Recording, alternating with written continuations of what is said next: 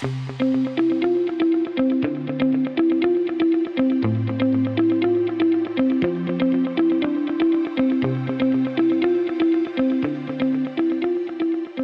going on, everybody? Welcome into the Tuesday, February 27th, 2024 edition of the Daily Energy News Beat. Stand up. Here are today's top headlines. First up, Energy Secretary Granholm explains the clean energy battle. Ooh, that one should be good. Next up, First Solar could have $5 billion impact on U.S. economy by 2026. But at what cost? Is there a formula for printed money, cost, and subsidies? Stu likes to add himself a little bit of extra to the title. We love that. Next up, Saudi Arabia can no longer raise oil output for cash. And then finally, huge oil slick from cargo ship hit by Houthis trigger environmental disaster concerns. That will end the news segment. Stu will then toss it over to me. I'll quickly cover what's going on the oil and gas markets. Mainly, we did see a nice little pop of oil towards the middle of the day on the trading session, mainly due to some Houthis and geopolitical news. And then we will cover a very interesting article that dropped via the Wall Street Journal that we're just running on Newsbeat right now, mainly to do with Exxon and Chinook, which is China's national oil and gas company, protesting Chevron and Hess's $58 billion or $53 billion M&A deal over the Guyana. So not only is Venezuela moving troops to the border, but now Exxon might be moving. They're moving lawyers into the courtroom. So very interesting little quirk that we'll discover. And then we will let you guys get out of here and get back to work. As always, I'm Michael Tanner, joined by Stuart Turley. Go ahead and kick us off. All right, man. Hey, get ready to rumble here. Let's start with our buddies over there with Miss Granholm. How fun is this? Energy Secretary Granholm explains the clean energy battle. Really? Okay, I really went out on a limb on that one. That was a good pun. When you sit back and take a look, she joined the Yahoo finance team on this article. I didn't put the video in there, but it was pretty interesting because they provided the transcript for this. She says, this is her quote, I'm in a construction site right now that is with Group 14, who are building an anode factory for silicon batteries for electric vehicles. China, as you noticed, they control about 90% of the supply chain for battery electric vehicles and critical minerals. What is this company doing? And this is help from the bipartisan infrastructure bill. That's great. Has anybody told her that ever since her disastrous episode, you remember when we had her try to do a 3-day cruise? They went out for a 3-hour cruise and they couldn't even get across a couple states.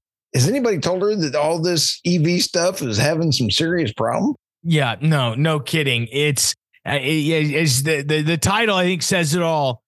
I mean, she ain't explaining much. No, she's not. And here's where another great quote. Yeah, that's exactly why the president's agenda is so well thought through.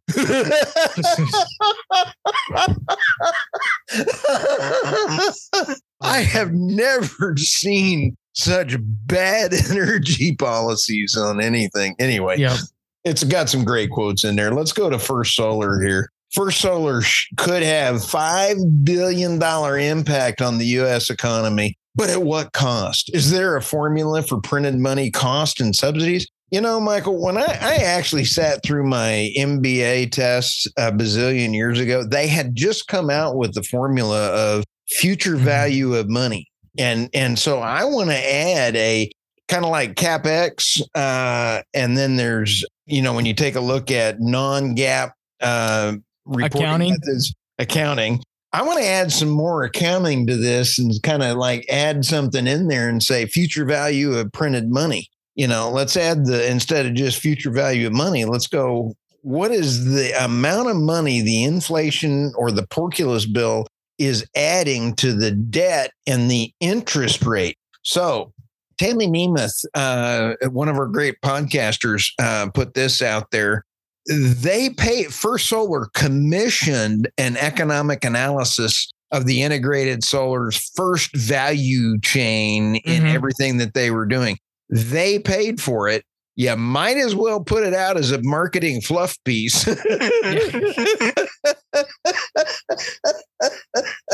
Hey, I'm gonna pay for a study. Anyway, I thought that was pretty funny.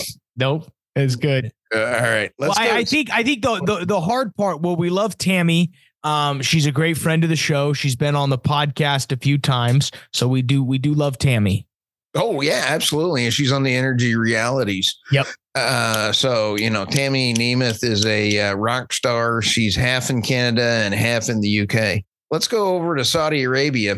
Saudi Arabia can no longer raise oil output for cash. This one I stole from Irina Slav. And it's kind of like we had an old folks day here hanging around.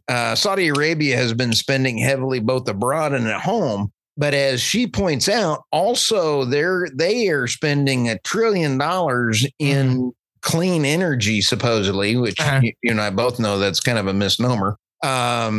But the sovereign wealth fund has now got some issues. And there's a quote in here that you got to really like, and says, don't let a good crisis go to waste. We all know what that one is. Yeah. There's going to be a pricing thing that she talks about in here.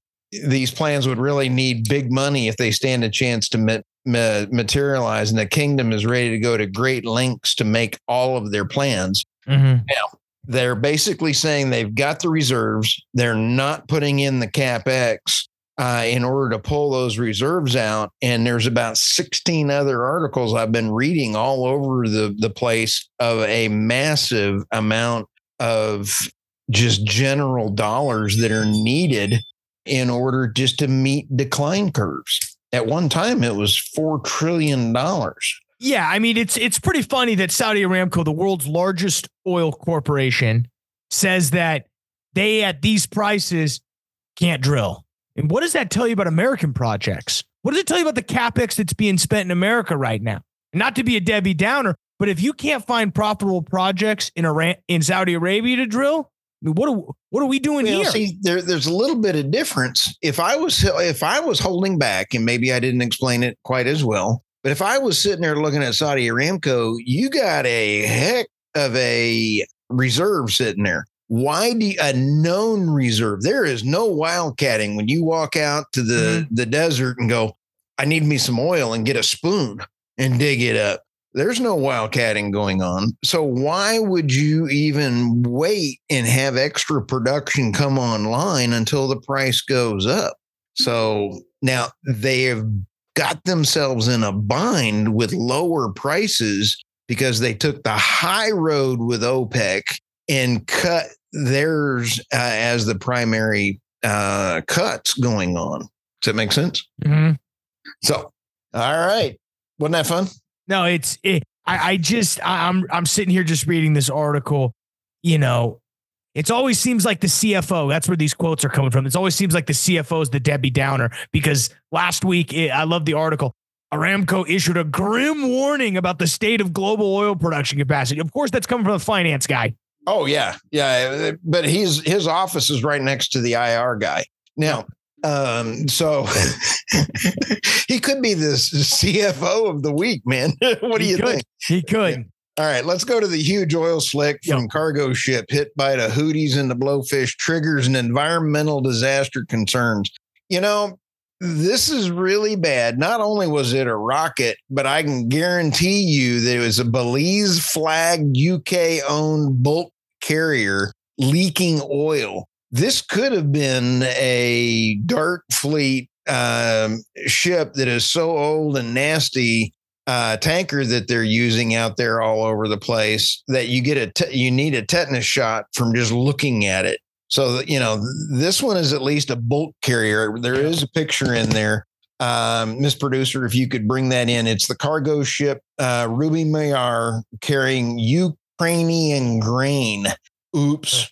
We need, there's a lot of that on there that they need. I don't get it. Well, it's part of why, you look in this article, Stu, it says the U.S. Central Command is starting to comment on this. That's not a good sign. When the U.S. Central Command, when you do something and the response has to come from the spokesperson at U.S. CENTCOM, stand back. Well, CENTCOM the Biden administration they're firing up the jets. They're ready to go. They're ready to go. But I guarantee you the Biden administration has no idea what to do. Probably not. But again, I think this rolls really well into, I think, the oil price kind of action that we saw today. So we'll go ahead and I think we'll go ahead and jump over to finance. But before we do that, we'll go ahead and pay the bills here, guys. As always, the news and analysis you just heard is brought to you by the world's greatest website, www.energynewsbeat.com, the best place for all your energy and oil and gas news. The team do a tremendous job making sure it stays up to speed. Everything you need to know to be the tip of the spear when it comes to the energy business. Hit that description below for all of the timestamps. Link to the articles. Find Stu and I on LinkedIn. Check us out at dashboard.energynewsbeat.com, our data news combo product. We're rolling out some really interesting stuff for Newsbeat here very quickly. We've got some really cool stuff that we're trying to work on. So we appreciate the support there. As always, leave a review, like, subscribe, energynewsbeat.com. You know, what we saw in the overall markets today, S&P 500 lags a little bit. There's some interesting stuff going on with Google. Reports out that they may be looking at massive executive shifts, even all the way up to the CEO position, which would be kind of crazy considering what Sundar Pichai has overseen in terms of just a stock price increase over the last 5 years. But nonetheless, that kind of buoyed markets in a little bit of a tentative way with Google eating up so much of that S&P 500. We saw about 0.75 of a percentage point drop. NASDAQ stays fairly flat, about 0.2 of a percentage point. We did see 2-year yields rise while 10-year yields stayed fairly flat. Bitcoin now $54,580 as it continues to push on northward. It's kind of funny. Last time we were at 60,000, Stu, everyone was freaking out. Now no one's talking about Bitcoin, and we're already up to 55,000, which is really interesting. Miners seeming to come in and having themselves a heyday. We did see crude oil pop a little bit today, 77.64 as it currently trades at about 5:35 Central Standard Time as we record this on the 26th. And mainly that dollar increase was a lot due to, there's some sanctions going on. We heard the shipping disruptions and this huge oil slick that's coming from the Houthis attack. Mainly that is going to put a bad sentiment on future supply availability, which with demand and supply tracking fairly closely, it's going to continue. Any drop in supply is going to cause the market to burp a little bit. I think that's what we saw. John Kilcliffe, we love him over at Again Capital LLC. He said the market's watching the diesel, and that's mainly because there was some European diesel demand is going to fairly track what's going on with the availability of crude oil, specifically coming out of the Red Sea. We did see the U.S. diesel crack spread surge to a 4-month high of about $48 a barrel, which is, that's just, it makes it really difficult then to get that diesel overseas. And again, that attack. And don't forget, Michael, they use a lot more diesel. Yeah, absolutely. Everything's a little bit more diesel based over there, which is ironically a cleaner burning fuel relative to natural gas, or not natural gas, but gasoline specifically. Ethanol. Wow. Yeah, we could talk for hours about ethanol. A little bit of a scam.